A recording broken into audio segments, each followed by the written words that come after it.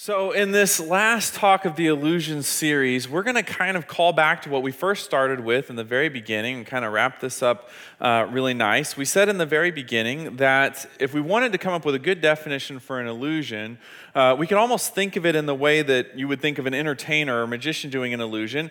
They want to present something to you that appears to be one way, but in reality is something else. So, they can act like they're cutting someone in half, sawing someone in half, or they're making someone disappear.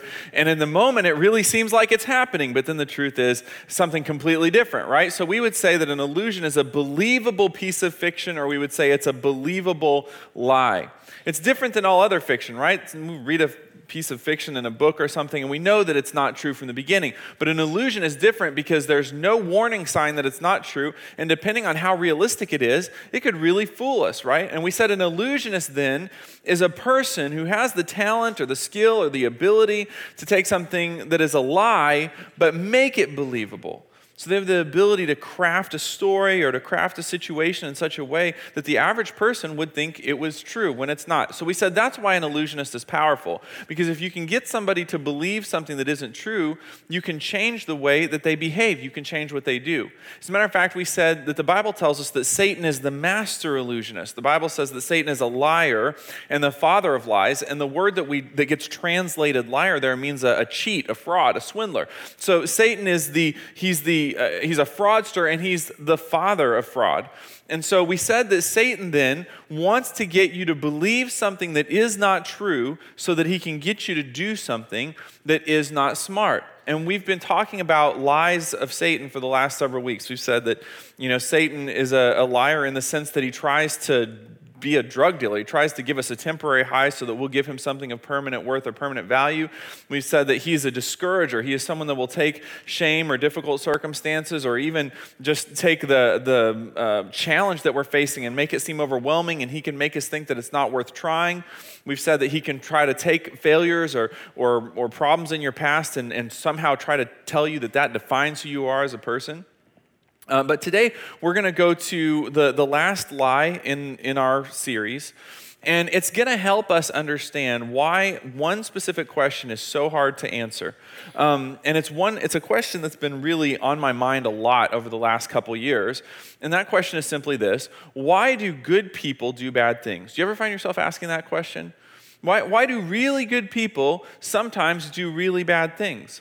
And this question's been coming up a lot for me over the last 12 months, or I guess maybe last 2 years, because it seems like so many of people who are my heroes in the Christian world, pastors and leaders that I really looked up to and revered, something would come out in the news or or some other type of story that would say, hey, maybe there's some really dark skeletons in this person's closet. As a matter of fact, just even within the last couple months, I've gotten texts from other Christian leaders and other pastors, and usually the text goes something like this: did you hear about, and then they'll put the name of this person, and then it'll say, so tragic.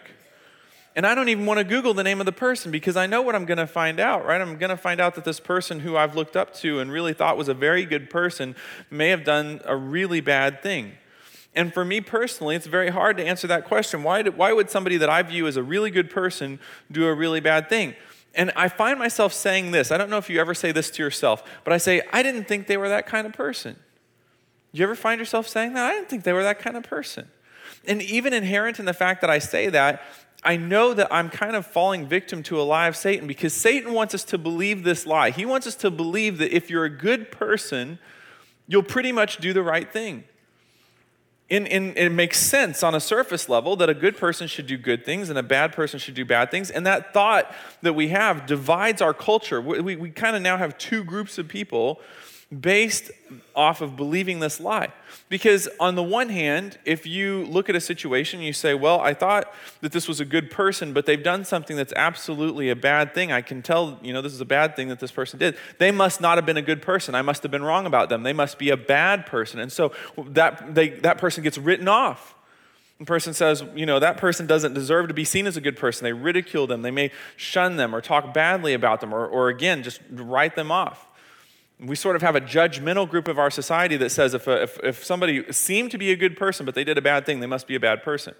But on the other hand, we have a complete other group of people that says, well, if a person that I know is a good person does something that I thought in the first place was a bad thing, then I must have been wrong. That must have not been a bad thing. It must be good. If I know they're a good person, I mean, this is my sibling, this is my parent, this is my coworker, this is somebody that I know is a good person, then whatever they did, it must not be that bad anyhow. But that only happens because we kind of fall victim to this idea that good people do good things and bad people do bad things. Did you know the Bible stands in direct conflict with that idea? I want to take you to a story in the Bible. It's probably a familiar story for many of you, but I want to take you to a story in the Bible that absolutely proves beyond any doubt that really good people can do really bad things. And we're going to learn a little bit about how to make sense of our own behavior when we face temptation and how to make sense of others' behavior, okay?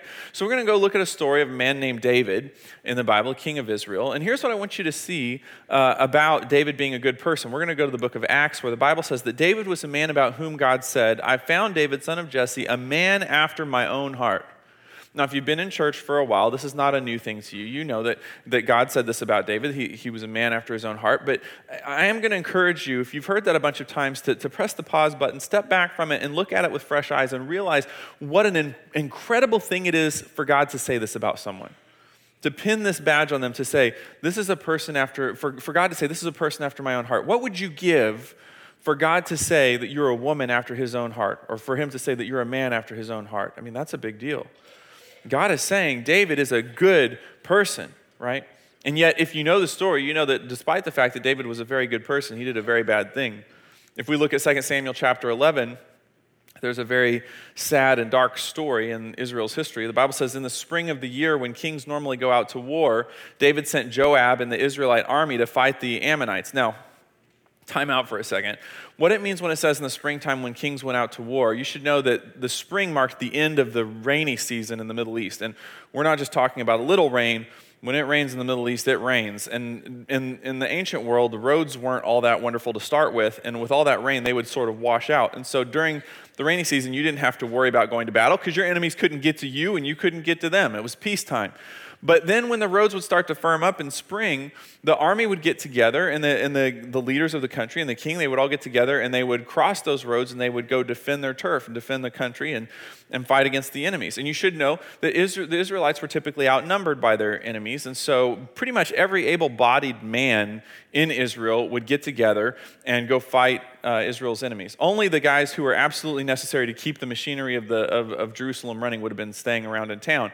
And David, for year after year after year, had gone off to fight every year in the spring. But for some reason, this spring, he doesn't do it. He sticks around.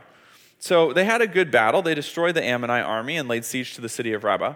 But David stayed behind in Jerusalem. You notice the Bible's trying to make sure we get this. The Bible wants us to recognize that David was supposed to be going and fighting this battle, but he stayed home in Jerusalem. Late one afternoon, after his midday rest, David got out of bed and was walking on the roof of the palace. One more time out here. So a midday afternoon in the Middle East, this should have been over early in the afternoon. And Bible scholars and translators tell us that what this means is that he got up in the evening after his what should have been a midday rest. So this is one of those naps. You know what I'm talking about when you take a nap and you tell your spouse, I'm just going to rest my eyes for 15 or 30 minutes, right? And then, you kind of sort of zone and doze, and then you wake up a little bit, but you're not quite awake enough to get out of bed, and you zone and doze off some more, and you're kind of in and out. And by the time you really are awake, it's like 7 o'clock, and you've slept the whole afternoon away. This is what David was doing. But it was all right because David didn't have much on his plate. All the guys were off fighting the war. There wasn't really a whole lot of domestic policy stuff that needed to be done.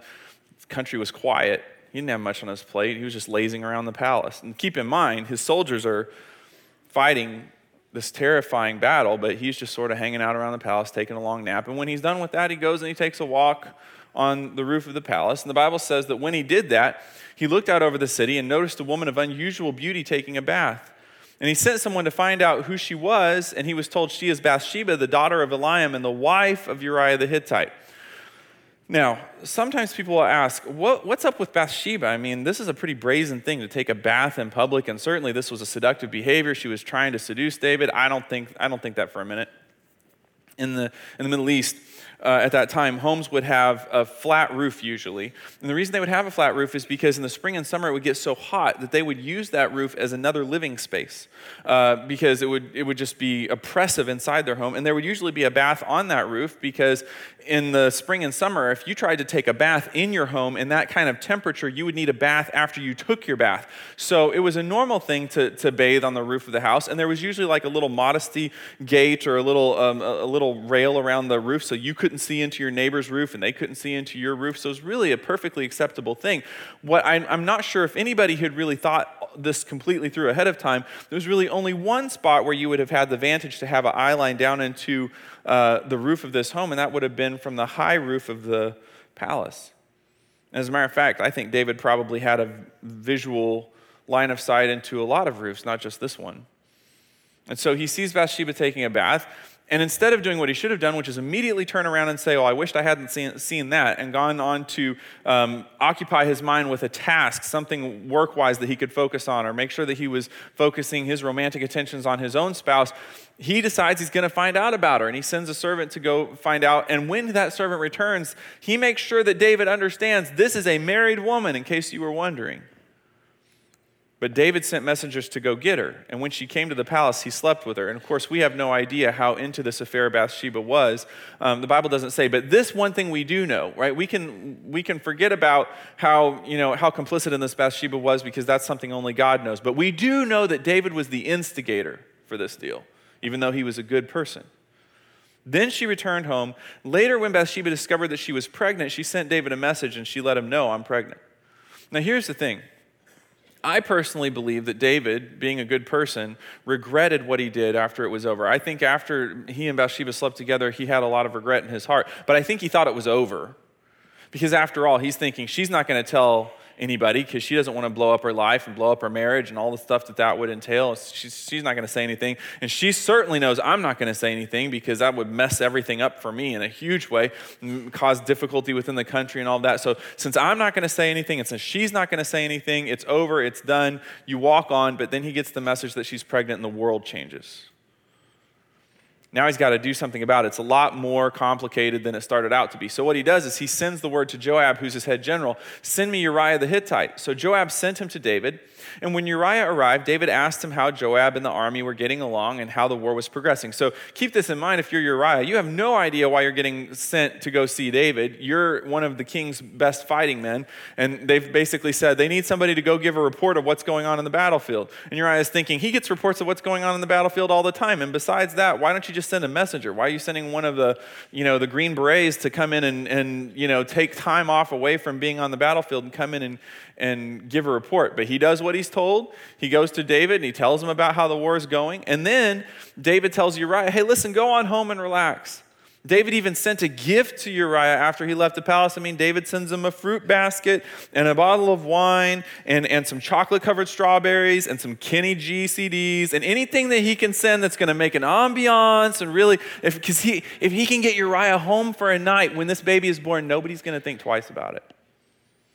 Everybody's going to say how wonderful that Uriah came home for this wonderful evening of rest and relaxation, and now we have this baby on the way. What a wonderful thing. So he knows he's this close to making this whole thing go away. Only problem is he didn't think about the fact that he was dealing with a man of greater character than he, because Uriah didn't go home.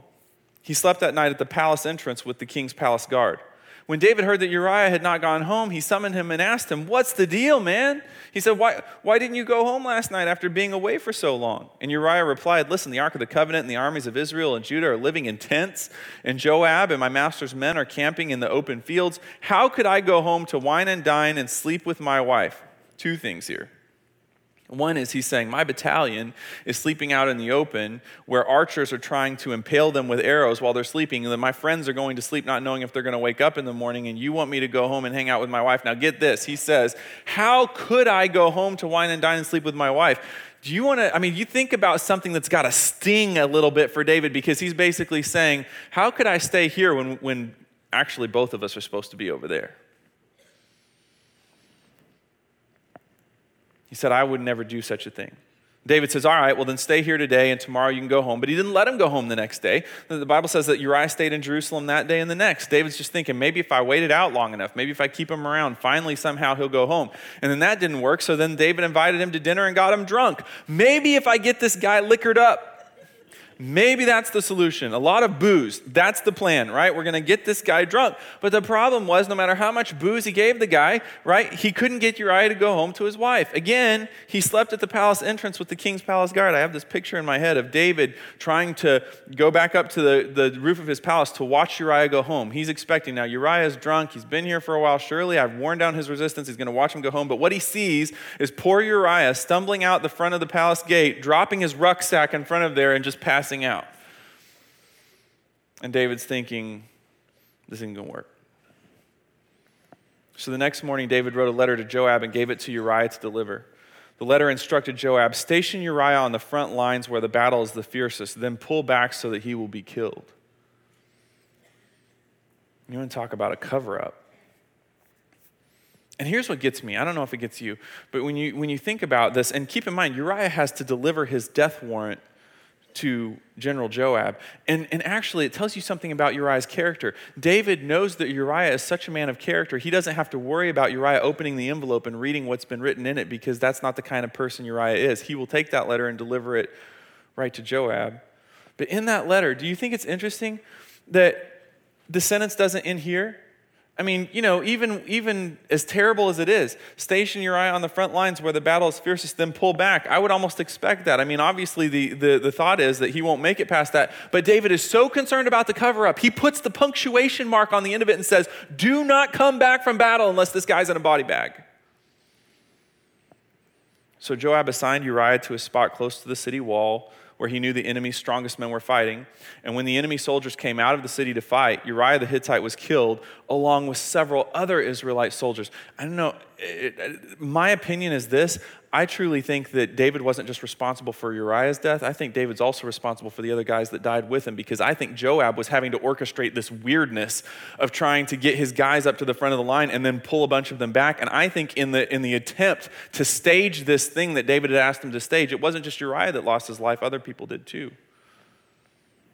This would have been a time for David to break down in tears once he understands what he's actually done. This would have been a time for David to sense the weight of regret of how far he's gone from his character, how far he's gone from his values. But when this messenger comes to Jerusalem and gave him a complete report, and he says, listen, the enemy came out against us in the open fields, and as we chased them back to the city gate, the archers on the wall shot arrows at us, and some of the king's men were killed, including Uriah the Hittite. This would be when David should break down and say, I can't believe what I have done in God's presence and to this family, and I can't believe what I've done to my own people. But instead, look what he does. He crosses his arms and he says, well, go tell Joab, don't be discouraged. I mean, after all, the sword devours this one today and that one tomorrow. Next time fight harder, conquer the city. It's the equivalent of saying, tell Joab, don't worry about it, it's not that big a deal. The coldness of it all. When Uriah's wife heard that her husband was dead, she mourned for him, and when the period of mourning was over, David sent for her and brought her to the palace, and she became one of his wives, and then she gave birth to a son. Now think about this. David has perpetrated this terrible thing, but to the people in Israel, it will look like he is a hero. Look at this. Look at this amazing story of redemption. Here's this war widow who's gone through the terrible loss of losing her husband, but the king in his grace and his love has taken her into his home, and now she is his wife, and there's this baby on the way. What a redemptive story that now together they will have this child. Out of this terrible tragedy, this beauty has emerged. But they think that David's the man. He's the murderer is what he is. God knows. The Bible says that the Lord was displeased with what David had done. And actually, a lot of Bible scholars tell us this word displeased is very, very mild compared to what it probably should be translated. Here's the thing. God said that David was a good person, but God is also saying David has done something that is a really bad thing. The thing is, throughout the scripture, there is nothing that indicates that a good person is incapable of doing very bad things. So why do we struggle with it so much? Why do we struggle with holding those two things simultaneously? It can be a good person, but very bad behavior, a good person, but very bad things. Why do we struggle to let those things coexist? Well, personally, I think it's because we have this idea of how I should fight temptation, how you should fight temptation, about how the process works. We think, well, all right, temptation's going to come my way at some point. When temptation does come, here's what I'm going to do. I'm going to first consider my personal values, what's right and wrong, right? What should a Christian do in this circumstance? What would the wrong thing be to do? And then I'm going to consider the consequences. What is the end game going to be? If I take path A, what's going to be the end of that? If I take B, what's going to be the end of that? And as I'm weighing those options, I'm going to really think it through from all angles, and then I'm going to make a good decision. Now, here's what I would say. On a good day, on your best day, this may happen. But my question is, how do you do with this on a day when you're tired? On a day when you're frustrated? On a day when you're having a fight with your spouse? On a day when you have an unexpected financial burden? How are you doing on a bad day with this? Because my proposal to you would be that it is a Las Vegas gamble to expect that this is going to happen when Satan sends you a temptation, because he will not send you a temptation on your good day. He's going to send you a temptation on your bad day. Now, here's an example of what I mean by that. Maybe a kind of a lighthearted example, but nonetheless. Suppose that you are like me and your doctor has told you you should lose a little bit of weight, right? My doctor told me I'm a little bit over my ideal weight, and he gave me some advice on how I can, adjust that and work on my diet and so forth. And so imagine that you're like me, you have to diet some, and the doctor's giving you instructions, and you've followed those instructions for 5 or 6 hours so far, and you're doing well. You haven't eaten anything that he says you can't, But it's been a rough day. You were at work and somebody called you on the carpet for something that wasn't even your fault, and you did have one of those little spats with your wife or with your husband, and then the car had something break down, and that was both a financial and a time thing, both of them just not something that you'd expected, and one of the pipes between the main floor and the basement burst, and so now you have an indoor shower directly over your favorite 60-inch screen TV, right? And then your son calls from MIT and says he's decided to give up his scholarship to pursue his dream of professional fantasy football. And in the middle of all this, it's 11:30 at night, and you decide to get up and get a midnight snack because, let's face it, there is nothing more spiritual and sanctified than a midnight snack. That is the best kind of food there is. Whatever it is, at midnight, there's just something special about it. So you go to the kitchen to get your midnight snack. It's been a rough day, but you're trying to follow your diet, and you see, as you open the refrigerator, the celery.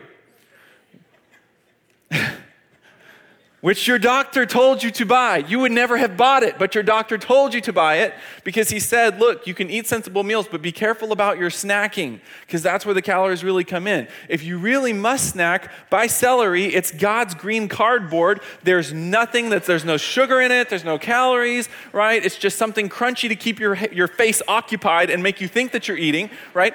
So you've got the celery there, and that's probably what you should eat. But then right next to it, your spouse brought home from the restaurant cake. It's in the little to-go box, which makes it even more special. It's the 3-layer chocolate cake that's sitting there. And yes, the celery is looking at you and calling out to you saying, your doctor said to eat this, but the chocolate cake is calling out to you saying, you want me.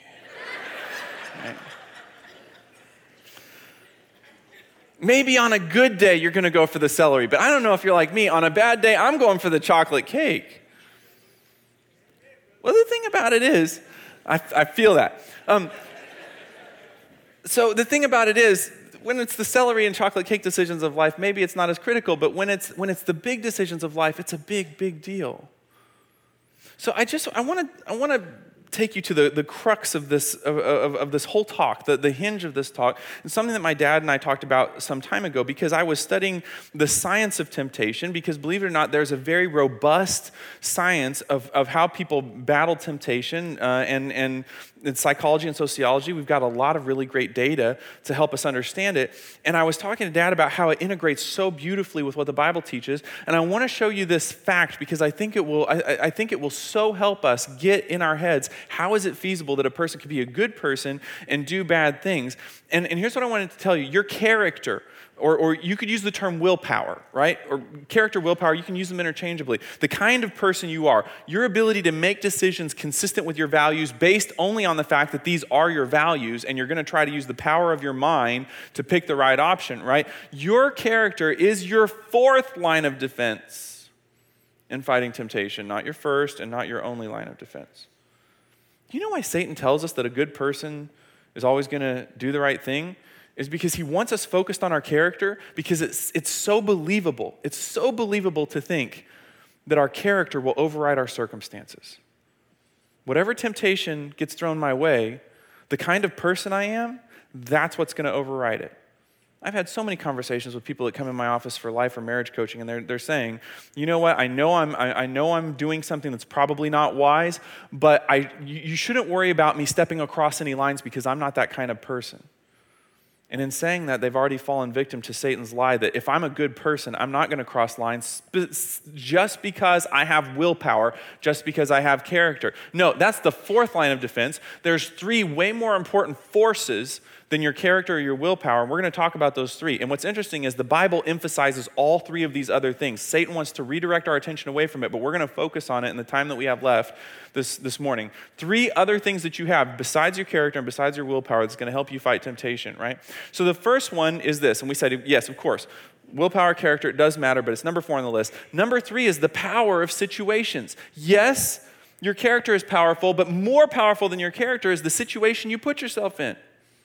The environment that you decide to put yourself in and the people you decide to put yourself around are very, very powerful. And all of us have at least some story in our history that reminds us that even though we might feel a certain way, our values might be a certain way, we got caught up in an environment or we got caught up around people and we started acting in the opposite way of our values. We started acting apart from our values because we got caught up in something.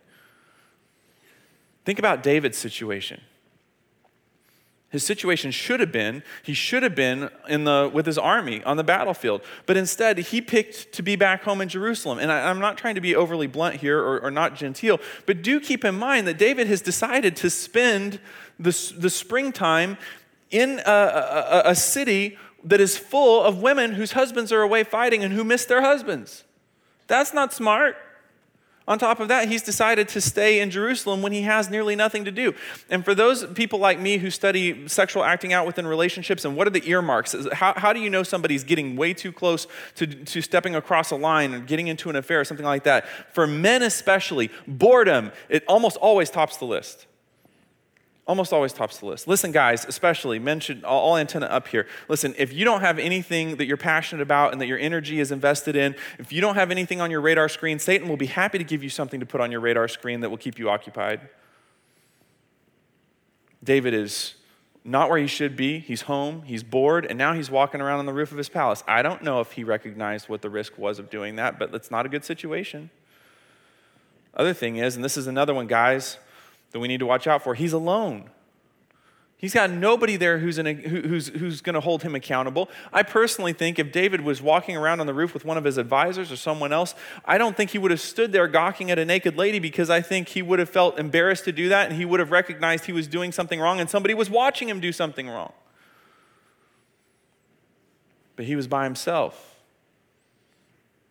Situations are very, very, very powerful, more so than most of us give them credit. As a matter of fact, one of the things that I hear from people that it just blows my mental circuits when people tell me, I can be around it without getting into it. You know, it's totally fine for me to be in this environment, even though everybody else around me is doing this, because I don't have to do it because I'm my own person. I'm not that kind of person. I can choose what I do. Yeah, well, here's the thing. Maybe you can be around it without getting into it, but is it worth the risk? Because situations are powerful. They can be more powerful than our character.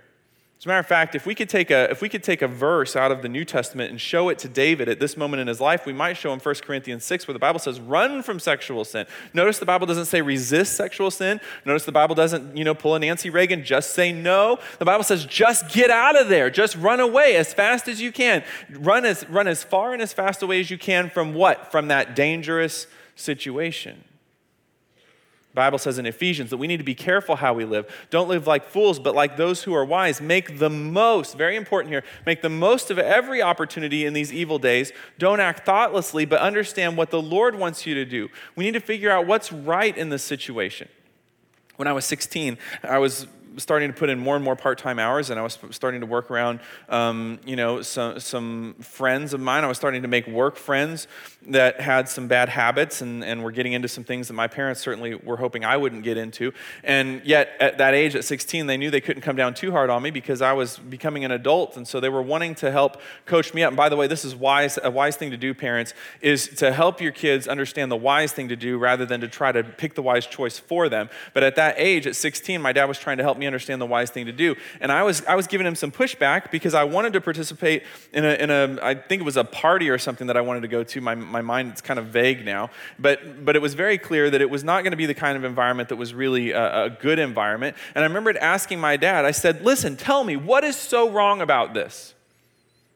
What is so wrong about hanging out with this person? What is so wrong about going to this event? And you know what my dad said? He said something very profound that stayed with me all these years. He said, instead of asking what's so wrong about it, why don't we ask what's so right about it?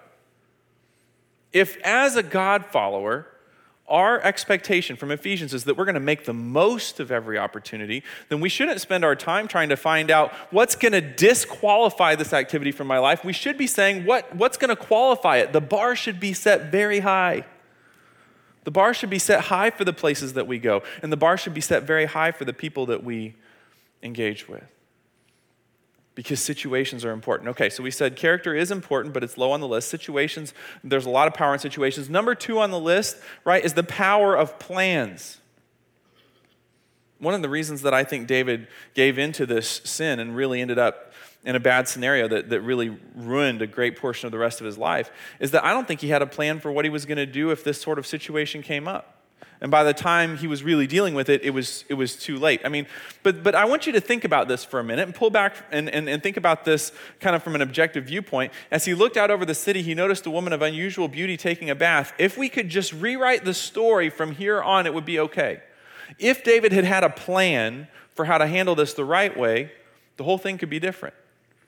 I truly believe that the reason that he sent someone to find out who she was is there was a vacuum where a good plan should have been.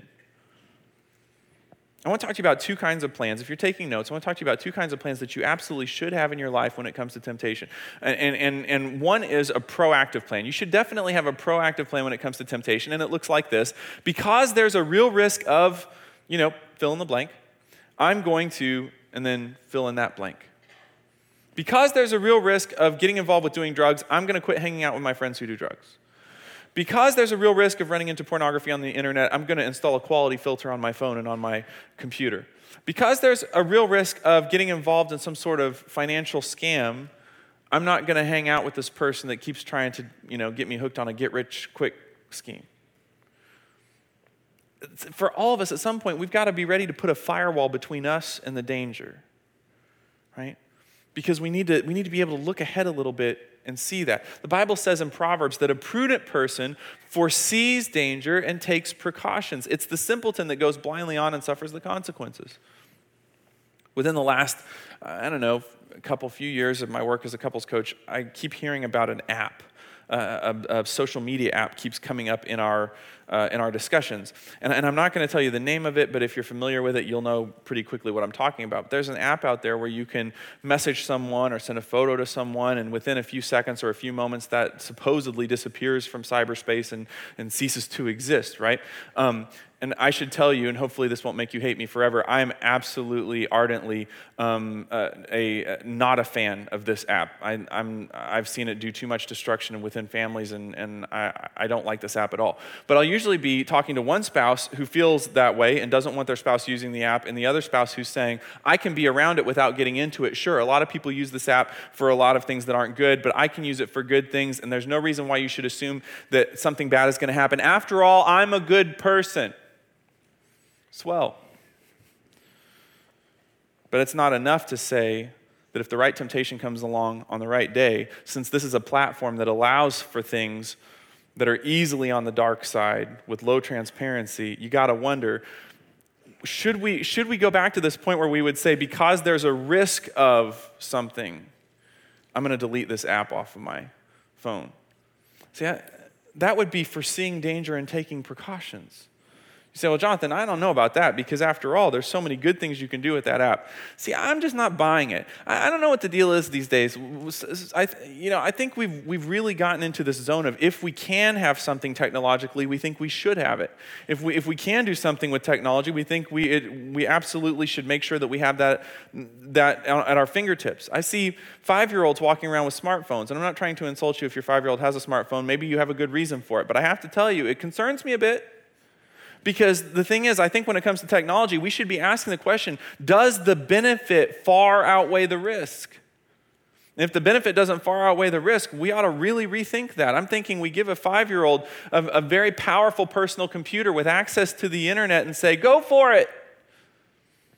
A prudent person foresees danger and takes precautions. There's another kind of plan. We'll call that reactive plans. Now, if you're in the business world and you hear business seminars, usually when we talk about proactive and reactive, we're saying that reactive is bad and proactive is good. In this case, you need both, and both are good, right? A reactive plan says this: if fill in the blank ever happens, and then fill in that blank. See, David should have had a plan. If at some point I see a woman that's not my wife that's naked, I'm going to do this. I'm going to turn around. I'm going to make sure that I don't continue to look at that. I'm going to make sure that I involve my mind with some other task so that I can distract myself from continuing to think about something that's tempting. He should have had a plan, but I don't think he had a plan. I'm talking to some guys in this room, and you're convinced that because you're not Brad Pitt, you're convinced that no woman is ever going to try to come on to you. You're convinced that your marriage is totally safe because no other woman would ever try to cross a line with you. And I want to tell you, Satan paints targets on people who don't have plans because it'll be too late if it comes and you don't have some sort of idea of what you're going to do. I'm talking to a lady in here who doesn't think that any guy would cross a line with you because you just don't think that you would be that attractive to somebody else. And so you're thinking, I don't have plans for what would happen if somebody came on to me because I don't think it's ever going to happen. Let me tell you, Satan looks for people who don't have plans. Listen, the way to fight temptation, or at least one of the most important ways, is to decide how you will handle temptation before it happens. All right. I only have a few minutes left, but we are now to the number one thing. This is the number one way that you fight temptation. It's not just number one, it's way out in front of the others. So we said, yes, it's true, your character is important, your situation's very powerful, plan's very powerful, but the number one thing is the power of habit. Power of habit. Because when you're having a bad day, you will fall back on the thing that you normally do. In every temptation, so let's just break this down for just a second so that we're really clear on what we're talking about here. In every temptation, there is a natural tension. And if this tension didn't exist, it wouldn't be a temptation. There is a natural tension between the wise thing and the wanted thing. Right? There's one course of action that would be the wise choice, and there's one course of action that you really want. I mean, let's just go back to the refrigerator.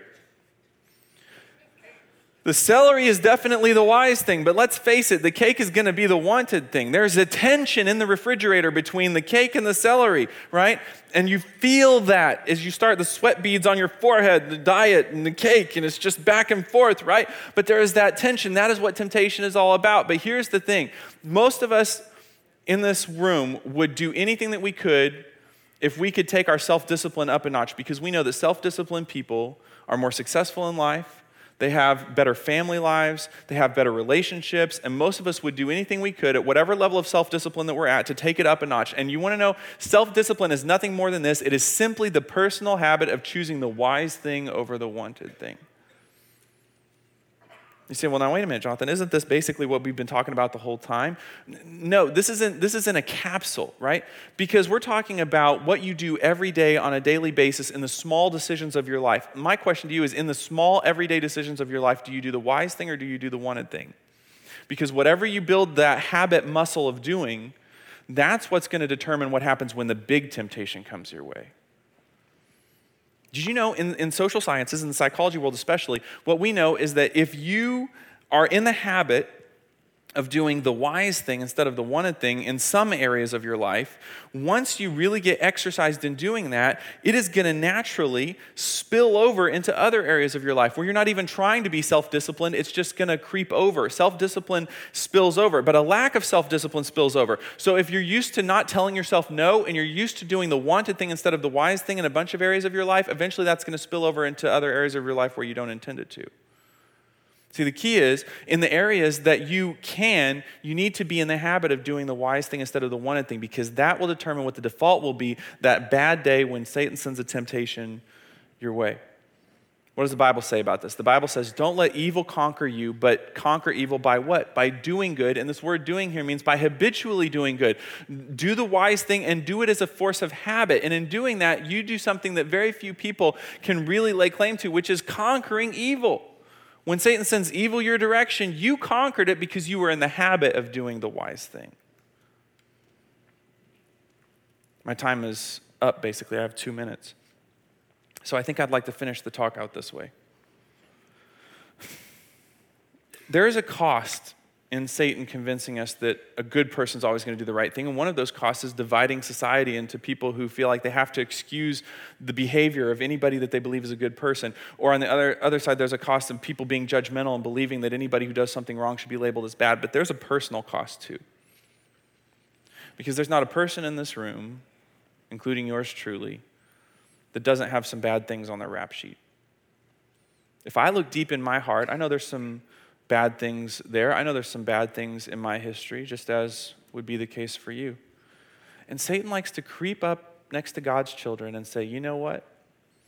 A good person wouldn't think something like that. A good person wouldn't do something like that. You're not a good person, you're a bad person.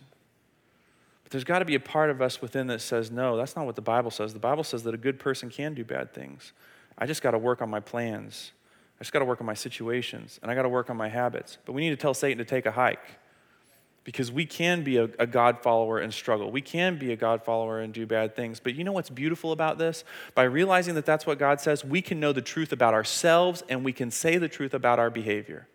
I don't have to call everything that I do good, because that's not how I know I'm a good person.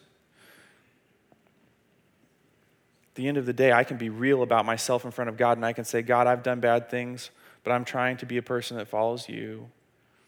And I know that you can help me. As a matter of fact, you know how I know that God can help me? Because the Bible says so. In Hebrews, the Bible says, because Jesus himself suffered when he was tempted, he is able to help those who are being tempted. If I'm wanting to work on my situations, if I'm wanting to work on my habits and my plans, the Bible says Jesus is ready to help me. So my question for you is, where are you going to start? What's the area that you need to work on? All of us have some. Maybe you need to think about situations today. Maybe you need to decide the kinds of places you're not going to go anymore, the kinds of people that are not a good fit for you. Or you need to think about some good situations. Where are some good environments for me and some good people to be around? Maybe you need to be thinking about some proactive and reactive plans. Maybe some internet filters should get installed today. Maybe it's about habits. How do I start making the wise choice in the everyday so that when the big temptation comes, I'll be ready for it? The Bible says Jesus is willing to help us along that journey. Let's pray. Father, thank you so much for this series where we've been able to talk about your truth in the middle of sometimes a confusing world. Help us to understand what is real and what is not real. Help us to recognize Satan's lies when they come our way. Help us to claim your truth and to live in it. And we ask that you dismiss us with your grace. In Jesus' name, amen. Thank you so much for being here this week.